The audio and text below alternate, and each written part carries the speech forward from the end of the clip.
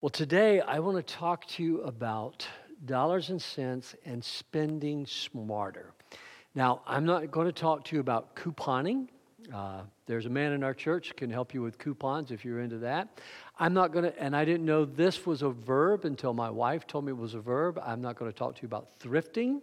That's where you go to thrift stores and you shop. And I'm not going to talk to you about how to find a good sale. That's not the purpose of this message. Matter of fact, I had a couple of people seem to be kind of excited about that. And I said, oh, no. Number one, I'm not the shopper.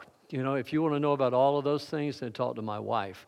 It's just not my forte, and it's not something I particularly enjoy doing.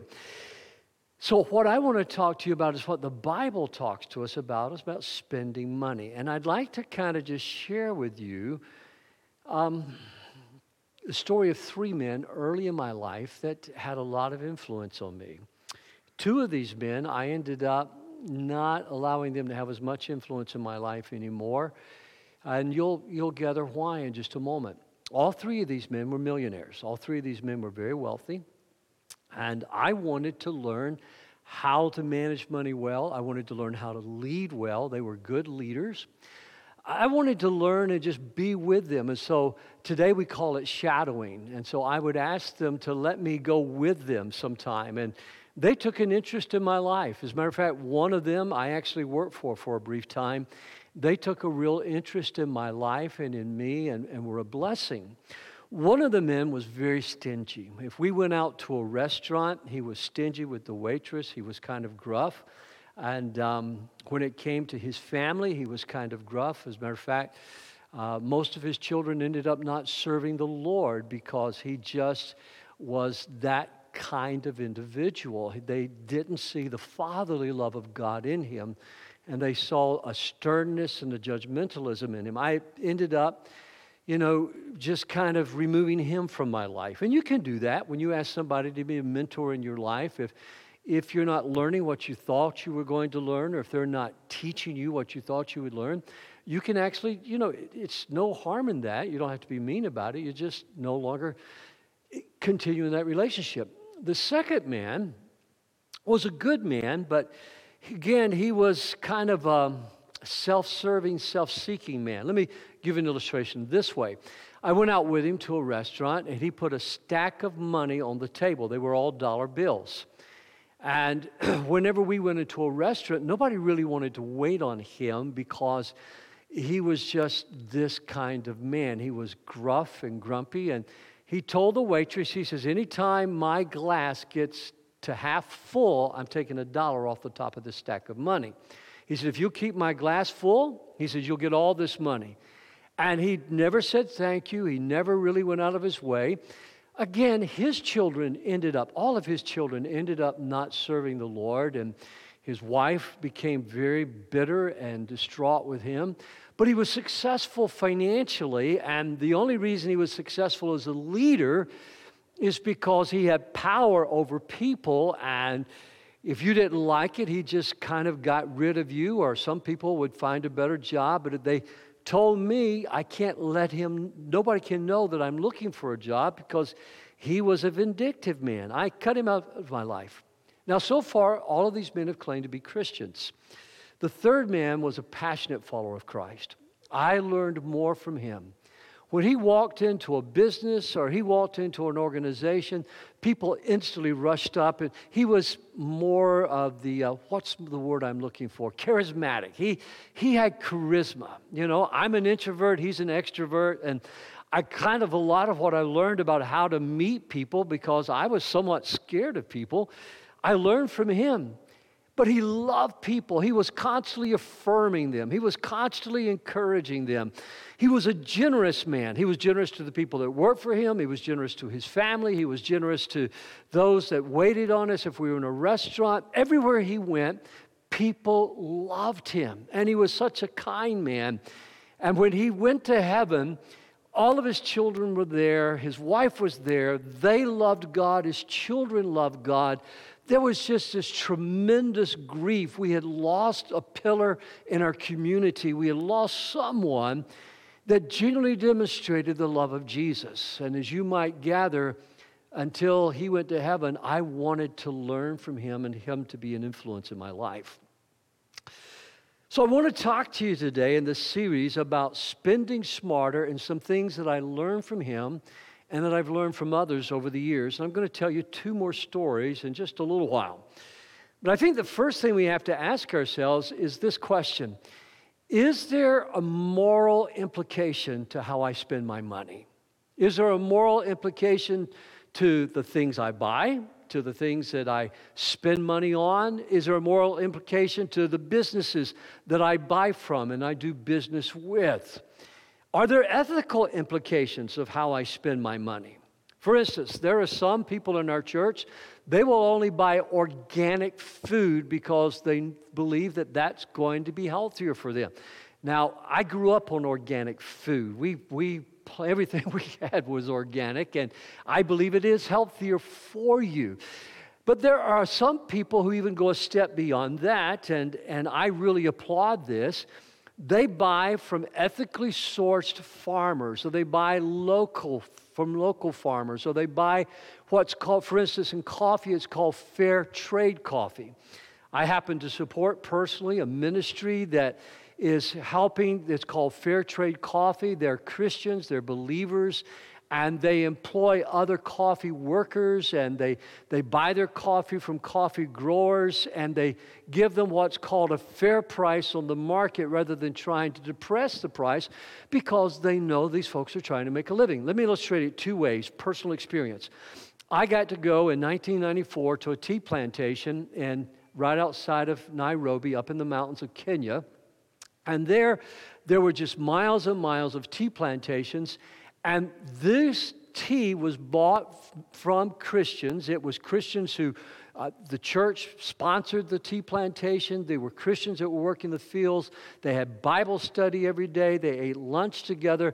And though you paid a little higher price for the tea, they always had a market for their tea. Back in the 90s, before anybody was talking about fair trade and ethically sourced, they were trying to be sure that the local farmers who grew that were being compensated as they should.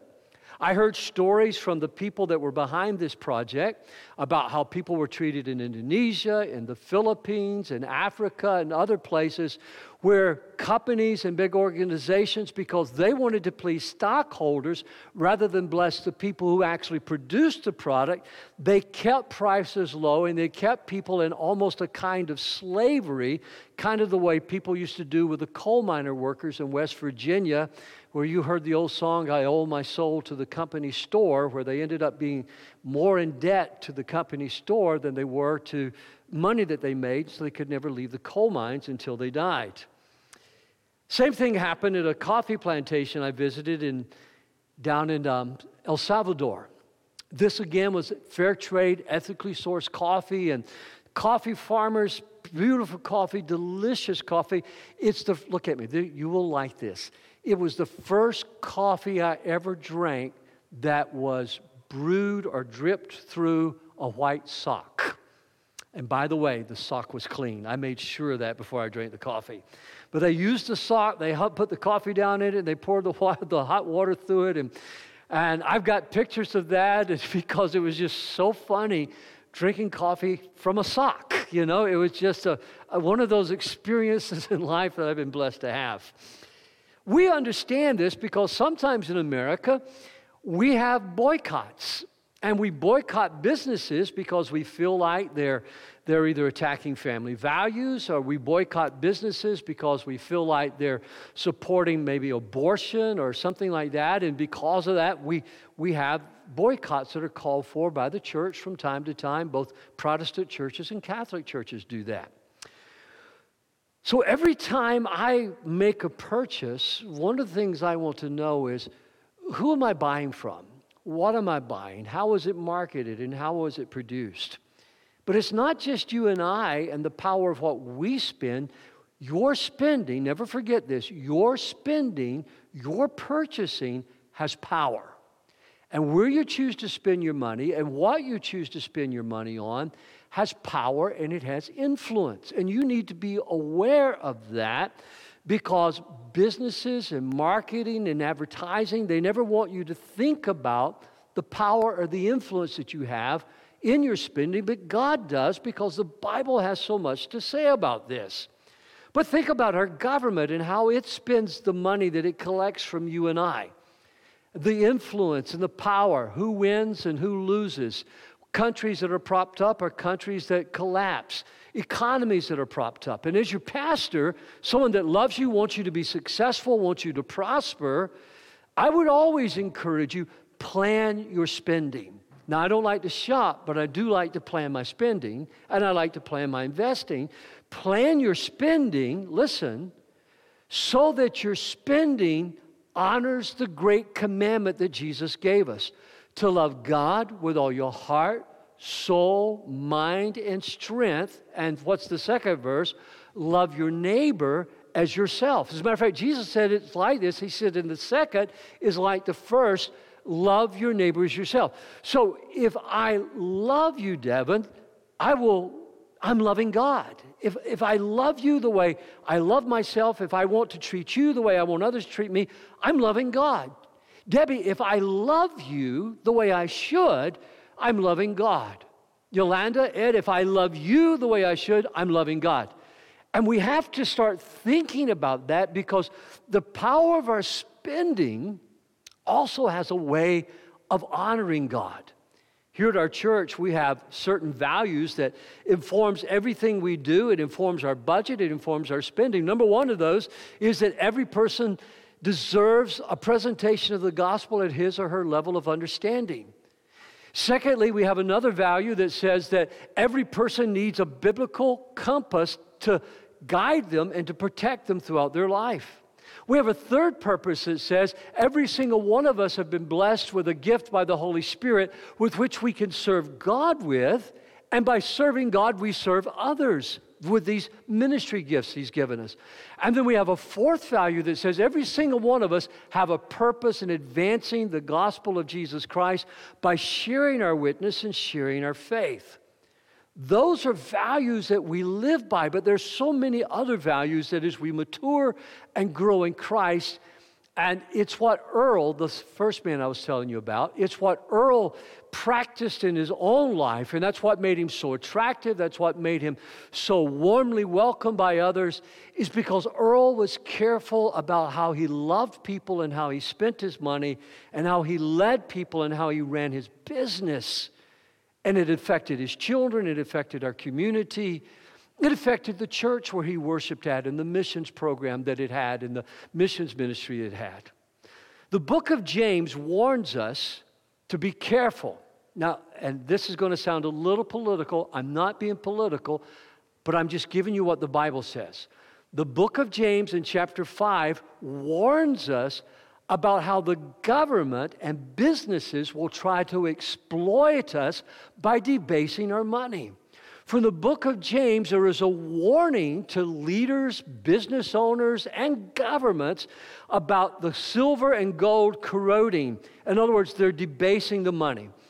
This has happened historically from time to time. We've seen it happen in our country, but it happens in a much more sophisticated way now. But for instance, a king may have raised, I'm just going to pull an arbitrary figure out of the air. A king may have raised $10,000 in silver coins, but yet he found out $10,000 wasn't enough to pay for the extra chariots he needed to protect his kingdom. It wasn't enough to pay for the soldiers that he needed. Maybe it wasn't enough to build the addition on his palace that he wanted to build. And so the king would come up with an idea. He would take all the money back in. He would recall all the money. He would melt it down, and then he would add 10 to the silver. Therefore, he could make his $10,000 tax money into $15,000 face value on money.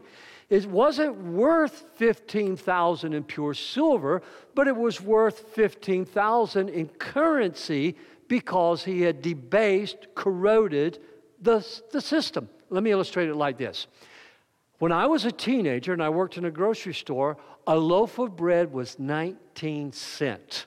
Some of you that went grocery shopping this week, what does a loaf of bread cost now?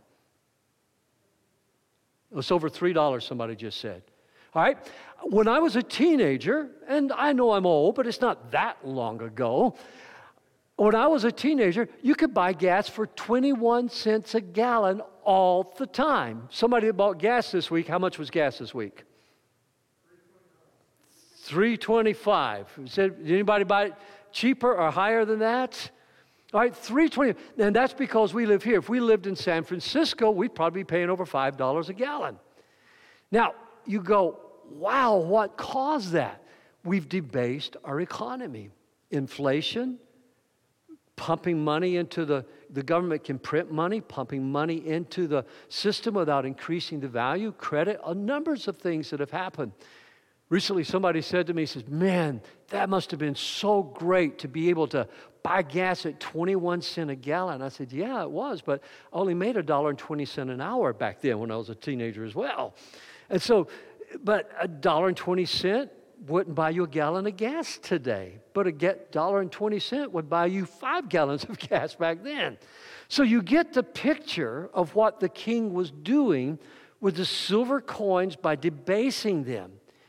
Your purchasing power. It's learning to think of how you spend your money. Now, for instance, don't let this panic you, because the Bible tells us that in this world, Jesus taught us this, in this world, we're always going to have trouble. But God gives us a way to overcome. And Jesus said these words as well. He says, but fear not, I have overcome the world. How many of you want to live as overcomers and learn to spend smarter and use your spending power correctly? Well, let's stand together. Let's read the word, and then we'll pray. That was a long introduction. I promise I won't be as long with the rest of the message. I hope I won't be as long with the rest of the message. 1 Timothy chapter 6 and verse 17. Teach those who are rich in this world not to be proud and not to trust in their money, which is so unreliable. Now, hard stop. You're all rich in this world compared to the rest of the world. Matter of fact, if you're interested, I can give you a website to go to where you can plug in what you earn, and it will absolutely stun you what the rest of the world lives upon compared to what Americans live upon, Europeans live upon. We are so blessed. Can you say amen to that? But the Bible tells us, those of us, we're wealthy compared to the rest of the world, we're not to be proud and not to trust in our money. Why? Because money is unreliable. A few years ago, a loaf of bread was 19 cents. A gallon of gas was 21 cents. You could buy a home back then for $14,000. A 3-bedroom, 2-bath home back then, at least where I lived at. So you're beginning to get the picture. Money is unreliable, especially if the government or businesses debase the economy intentionally. Becky and I have been in countries where that's happened overnight. Instead, their trust should be in God. Read that with me. Their trust should be in God. Read this next part with me. Who richly gives us all we need for our enjoyment. God wants you to enjoy your Sunday lunch. God wants you to enjoy your home or your apartment. God wants you to enjoy your clothes. God wants you to enjoy your vacation. I talked with a man this morning who's going to read the Daniel plan while he's on vacation. But he told me, he says, Pastor, I'm not starting the Daniel plan until after my vacation. But I'm going to read it while I'm on vacation. In other words, and I said, go for it. I wouldn't do it either. He wants you to enjoy. But tell them, use their money to do good. Let's read that last sentence together. Tell them, use their money to do good. Your spending can do good. Your investing can do good. Your saving can do good. Your earning can do good. God will help you with this process. Father, in the next few minutes, I'm just asking you to bless our congregation. Bless us as families. Bless us as a church so that we might have margin to be a blessing to our community and to the rest of the world. I pray richly bless us, Lord, so that we can not only enjoy what we have been blessed with, but we can enjoy giving cheerfully to you. For it's in Jesus' name I pray. And everyone said, amen. Amen. God bless you. You may be seated. When you take this passage to heart, then what it does is it leads me more to focus on creating margin in my life so that I can be generous rather than consuming everything that God has blessed me with. Consumerism will eat away at the very heart and soul of your life. The desire to always have more, the desire to always possess the next and the greatest thing, that will eat away at our hearts. But when we create margin in our life, where we can be generous and give, God not only pours back into our lives, where our margin for living grows larger, but our margin for giving grows larger as well. And you say, how can you believe that? As one financial planner said to me, I see it working for your family, but how does that work? And Becky and I looked at her and shared with her the power of tithing and the power of missions giving, the power of generosity. She said to us, she says, it shouldn't work, but I can see from your plan it does work. I can see in your lives it works. She says, as a matter of fact, when I come into your home, it's like somebody has given me a Valium. I feel that peaceful when I come in here. Well, I don't want you to feel like you've had drugs, but I do want you to be blessed. I want you to experience peace. Can you say amen to that? You see, the principles work because they're God's principles. And the first principle is to remember this. Remember, God owns it all. So trust Him. That's what he's saying. God owns it all. Trust Him. When I was a kid, I knew what my dad owned, and I knew what my dad wanted, how he wanted to bless us. But I trusted my dad always. I trusted my mom always. In Psalms 24 and verse 1, the earth is the Lord's and everything in it. The world and all the people belong to Him. By the way, you might not like that, but it doesn't change the fact that every continent, every ocean, every fish, every bird, every animal, and you belong to God. We belong to the Lord. And one day, each of us will give an accounting to God. One of the most beautiful prayers in the Bible, prayers of worship, is what I'd like to read to you next, and it's in the app if you want to look at it later. But I would encourage you as couples to pray this together. I would encourage you to get your children around you if you have children and pray this with them. Matter of fact, if you'll go ahead and put this up, 1 Chronicles 29, verse 11, why don't you read this with me, and let's read it worshipfully to the Lord. Yours, O Lord, is the greatness, the power, the glory, the victory, and the majesty. Everything in the heaven and on earth is yours, O Lord, and this is your kingdom. You are a kingdom. Don't ever forget that. You're a kingdom of priests now to the Lord. We adore you. Let's keep reading. We adore you as the one who is over all things. Wealth and honor come from you alone, for you rule over everything. Power and might are in your hand, and at your discretion people are made great and given strength. Oh God, we thank you and praise your glorious name. Somebody say amen. You see, David was saying, I'm not trusting in power. I'm not trusting in chariots. I'm not going to debase my currency. I'm going to trust God because it all belongs to Him. And once even David would say, he said, I will not give the Lord that which costs me nothing. I want to sacrificially learn to give. Job in chapter 31 and verse 28, listen to these words. If I have put my trust in money, it would mean that I denied the God of heaven. You master the money, money doesn't master you. You manage the money, money doesn't manage you. And you manage money for the glory of God. The second principle is then, and Jesus taught us this as well, invest for eternity, because when you invest for eternity, you're revealing the love of God. Let me tell you about another story.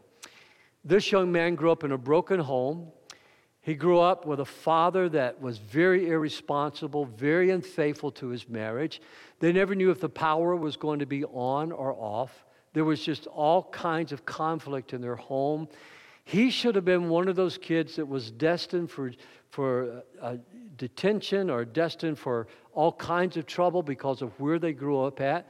But instead, he came to know Jesus. I remember when he came to know Jesus. He committed his life to the Lord. And because of the way he grew up, and not out of bitterness, but he didn't want to be like his father. He wanted to be a loving husband. He wanted to be a loving father. He wanted to be a passionate, and he is a passionate follower of Christ. And so the more he grew and the more he matured in his faith, I remember he and I sitting down and talking.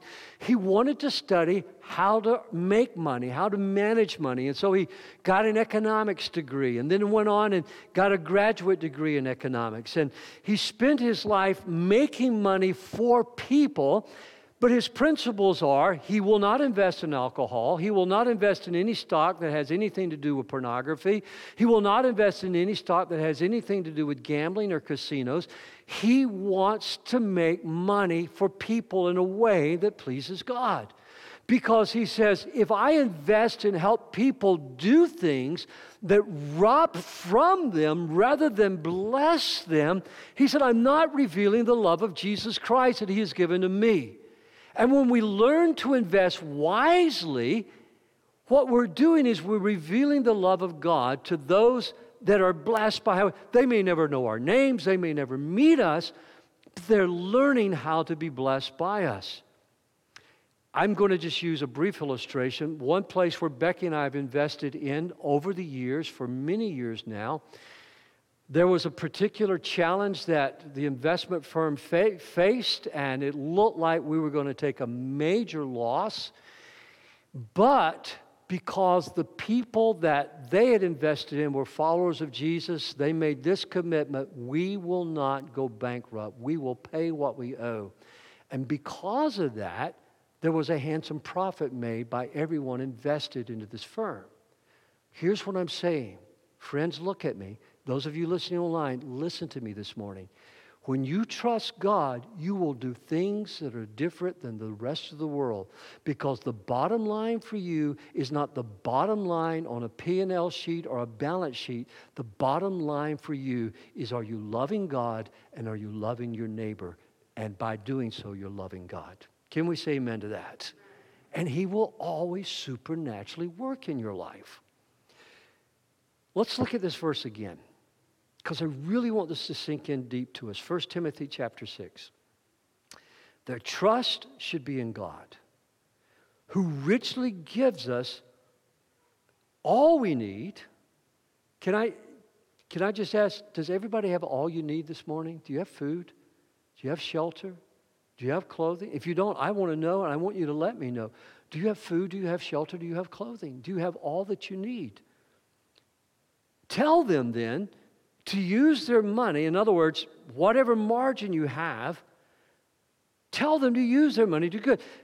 Look at me. You can't invest, though, if you don't build margin. And you won't build margin unless you learn how to be generous. Because as long as consumerism eats away at you, your margins are eaten up.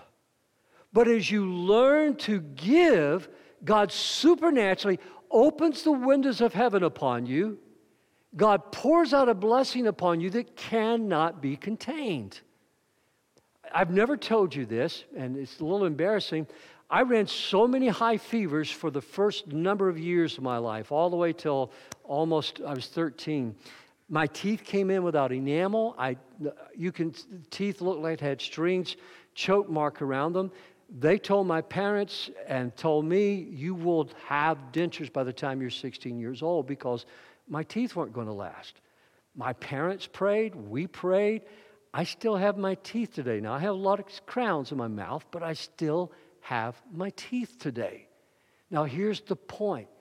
You may go, well, that's humorous. I'm not telling you that to be funny. I'm telling you, when I studied teeth, I went and studied teeth. Teeth are elemental to good health. Teeth are key to good health. God opened the windows of heaven upon me, and even what dentistry couldn't do, God did in my life. Everything about my life testifies to the miracle. According to the doctors, I shouldn't even be able to stand here, to walk, to jump, because there aren't the nerves to do it with. But God is a good God. Can somebody say amen to that? So therefore, you don't want to eat up all your margins. You want to do something so you can pour back into other people's lives. For us, that's been supporting ministries with health care. That's been supporting ministries that go and love and serve other people. Why? Because God says, use your money, Dennis. Use your money, Bill. Use your money, Dick. Use it to do good. Be rich in good works. I may not be rich as the world looks at rich, but I want to be rich before God in good works. And it doesn't matter where you're at on the scale of income. You can be rich in good works if you create margin in your life and you honor God with what you're doing. Somebody say amen this morning. And that's what and how you and I want to live. Number 3, cultivate ever-increasing generosity, because when you do, you bring God's peace. What is peace? It's shalom. It's the wholeness that God brings into life. Now, let me see if I can illustrate it this way. Suppose a man and a woman are married. Suppose they really don't do anything together. They exist in the same home. They don't really communicate. They really don't even like each other very much, but they're married, they're living in the same house together. There is an absence of conflict because they don't argue. They're spiritually divorced, but they're legally married. They may not be unfaithful to one another, but they're spiritually divorced, but they're legally married. There is no peace, shalom. We think peace is the absence of conflict. The absence of conflict is not peace.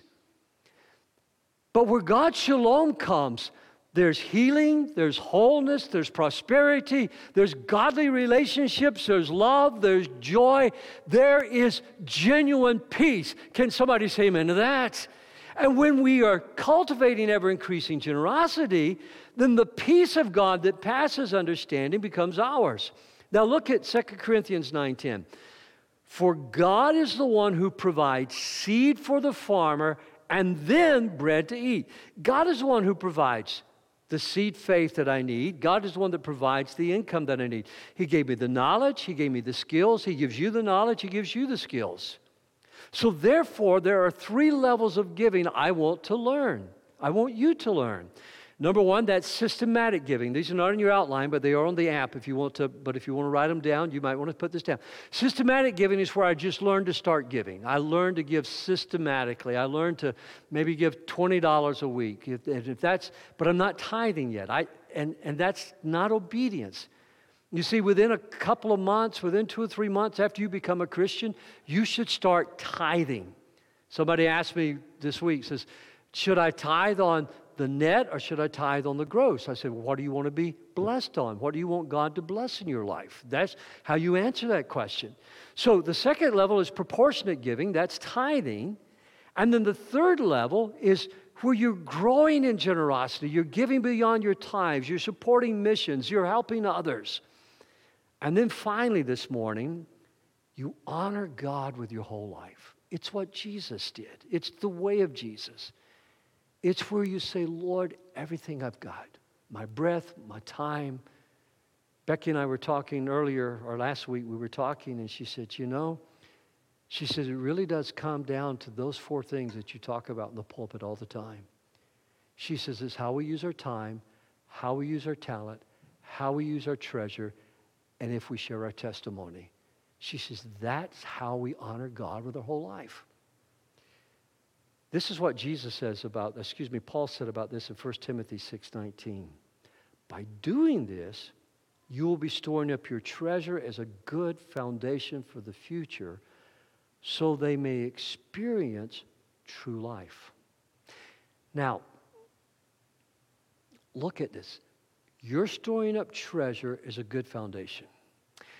Remember what James said in chapter 5, leaders in governments and businesses when they debase the economy. Remember what Jesus said, and then Paul says it in 1 Timothy.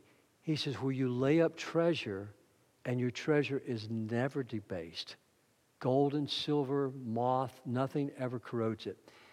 Some of us will have the experience. I've had the experience. You will have the experience. You will invest in something, and it's going to go down. and it doesn't come back up. You can't let that stop you from investing. You have to just gather yourself together, and you want to do what Ecclesiastes says. You want to diversify. You want to put it in 7 or 8 different buckets and diversify. You want to learn to, have an investment here, an investment there, in case, one goes up, one comes down. But you also want to know that no matter what happens to your treasure on this earth, if you are giving and living generous and you're spending in a way, maybe that coffee costs a little bit more.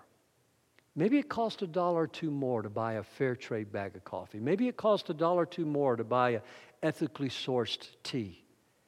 Maybe it costs a little bit more to buy clothes where people are paid a living wage rather than living in a sweatshop making something cheap that you and I can buy.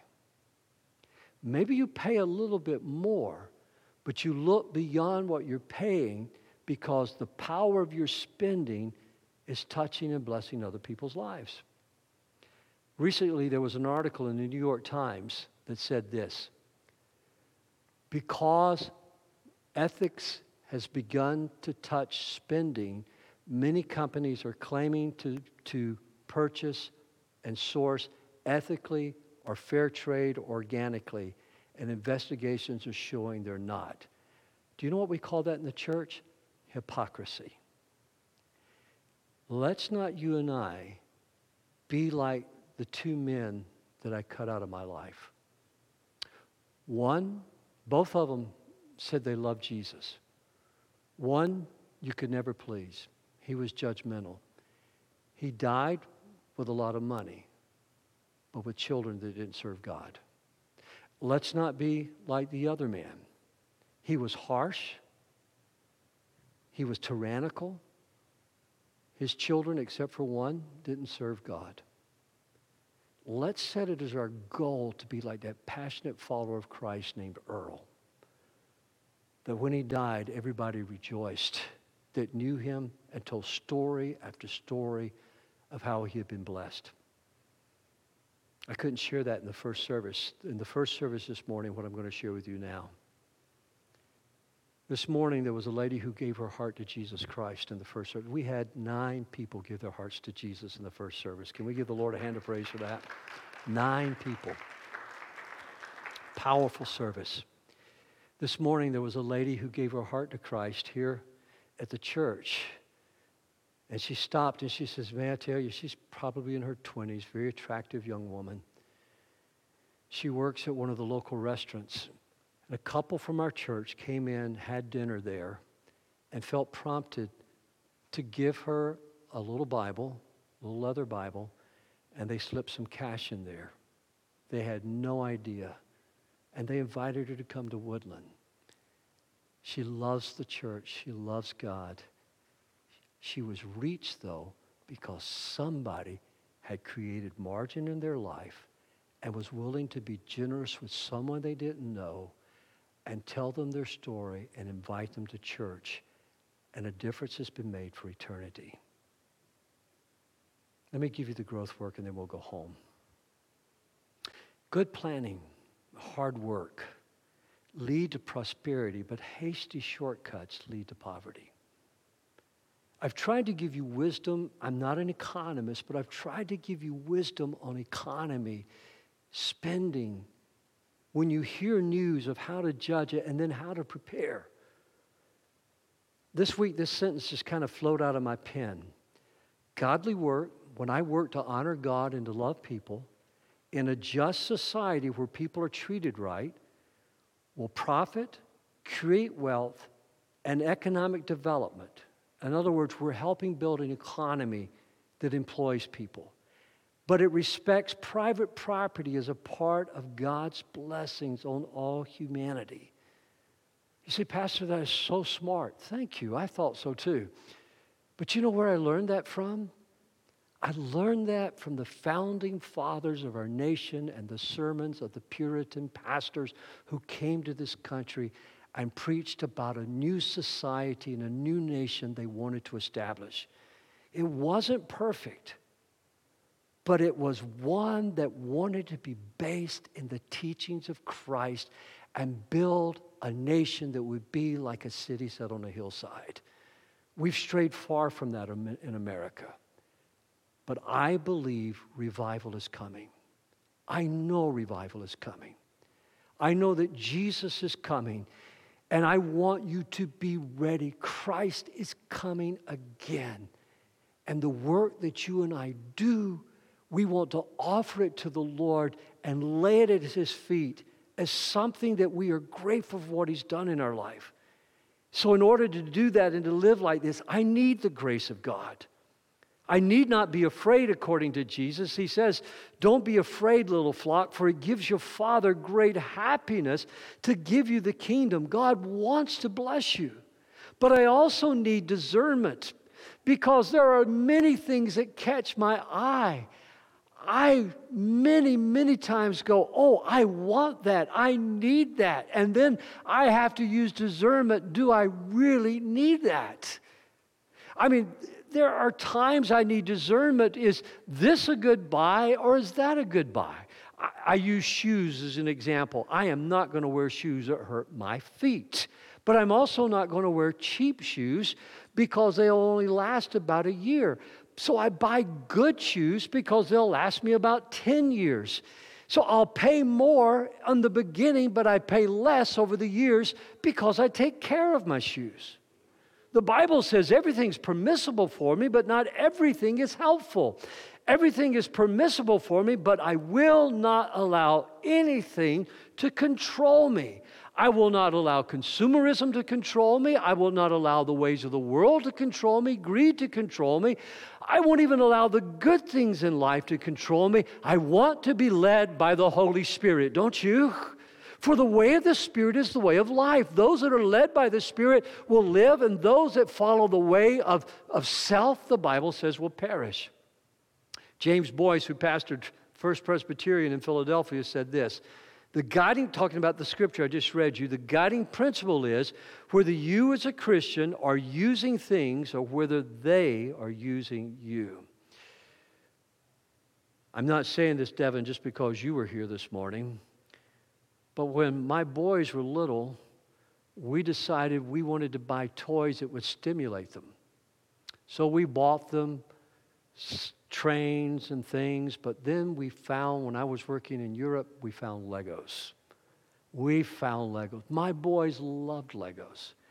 And the creativity of Legos. One time Becky said to me, she says, don't you think the boys have enough Legos? I said, probably, but you know, I can get them when I'm in Europe, and I'll just keep bringing them home to them. And so I was flying home, and you know how the airlines always put a magazine there in the pocket for you? And I read a story of a common trait of successful executives were they played with Legos. And for those of you who don't know this, Devin works for Lego. They played with Legos.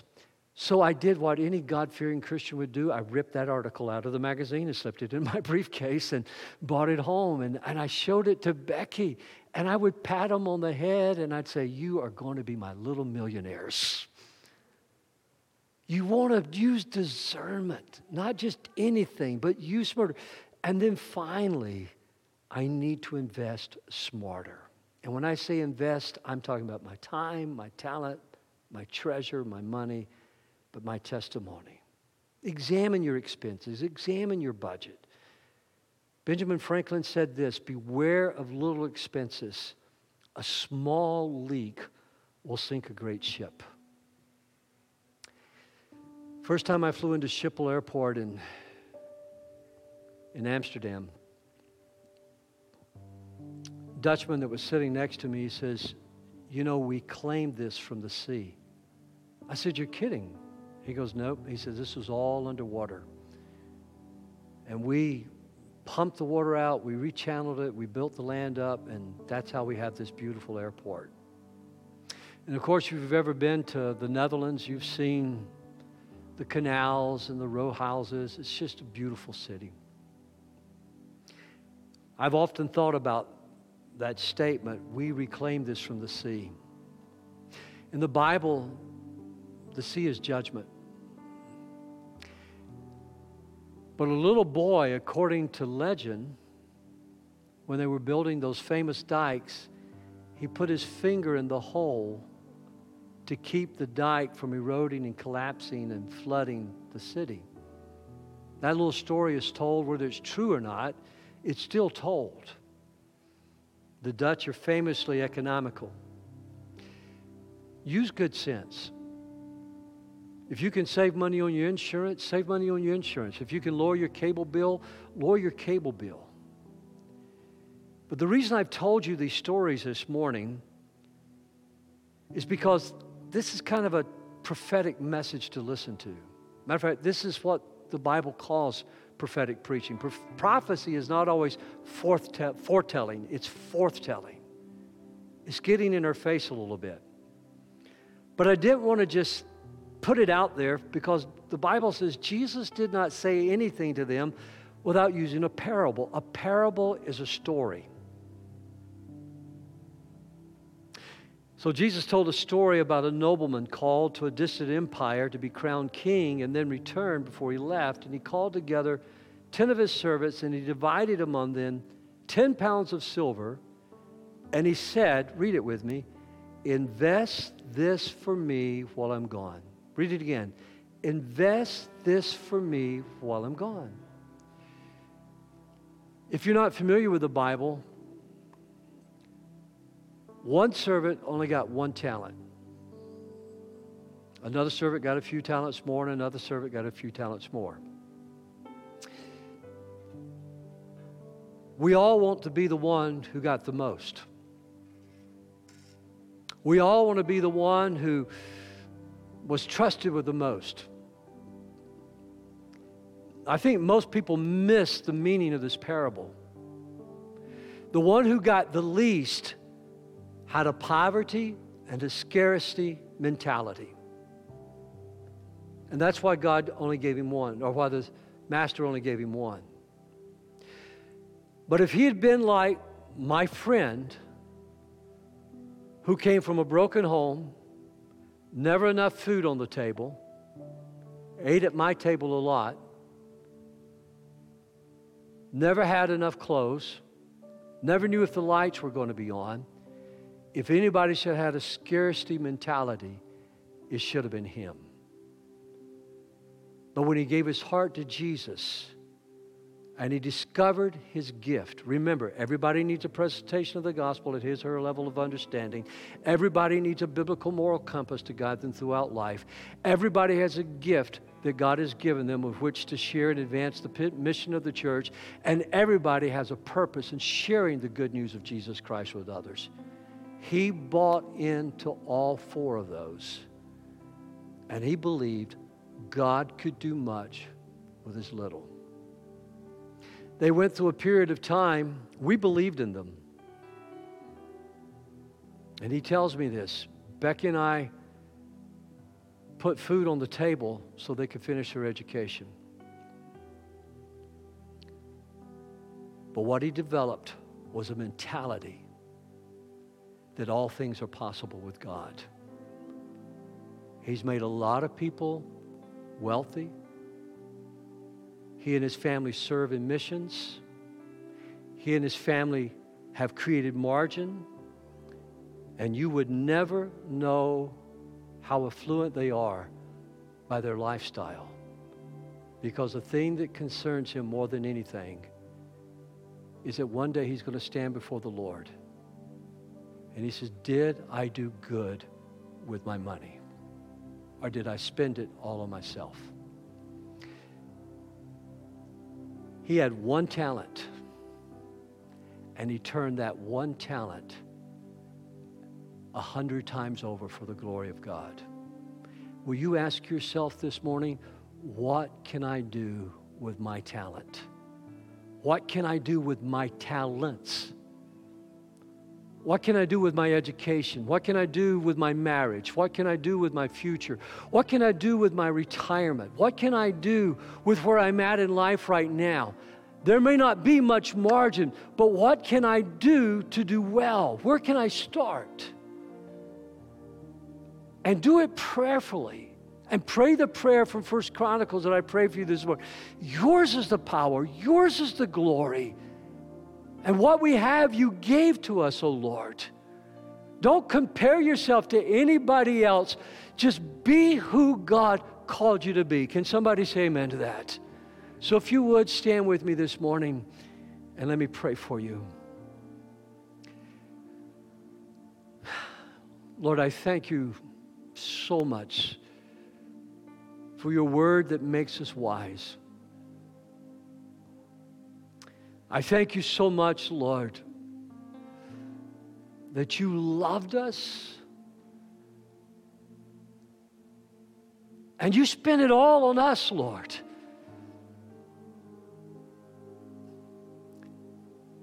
I still can't fathom that. You spent it all. You gave your son. You gave Jesus. Silver and gold couldn't do that.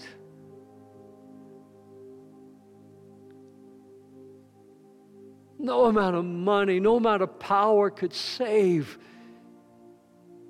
except that you emptied it all at Calvary.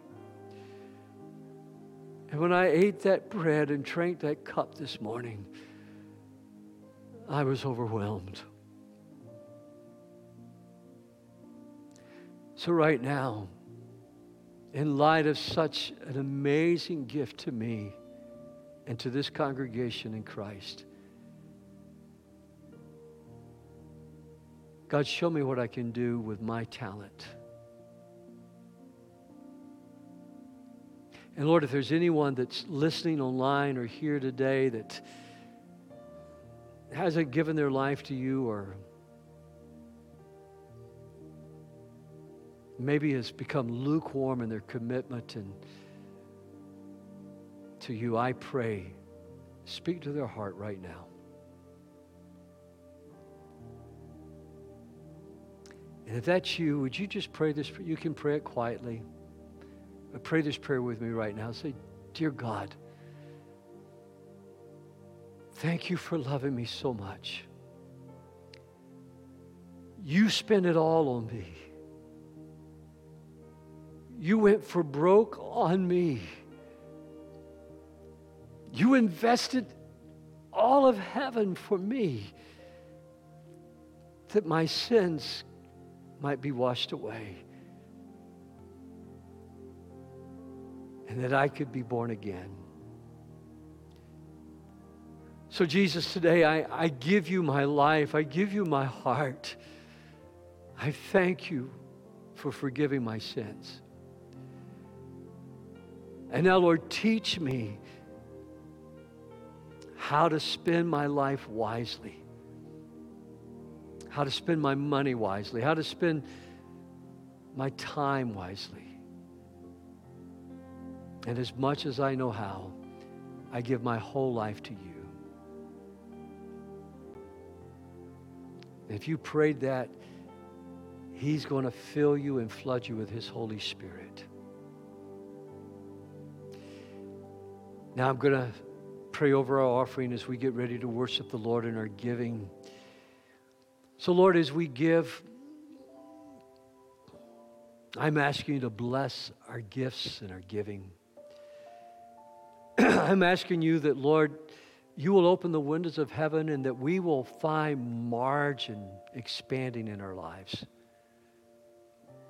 I pray, Jesus, that when we spend at the grocery store or we spend, Lord, at Target or wherever we shop at, that God, we will spend wisely. And I pray you will rebuke the devourer for my finances. And I pray, Lord, we will vote wisely as citizens when it comes to budgets and taxes and finances.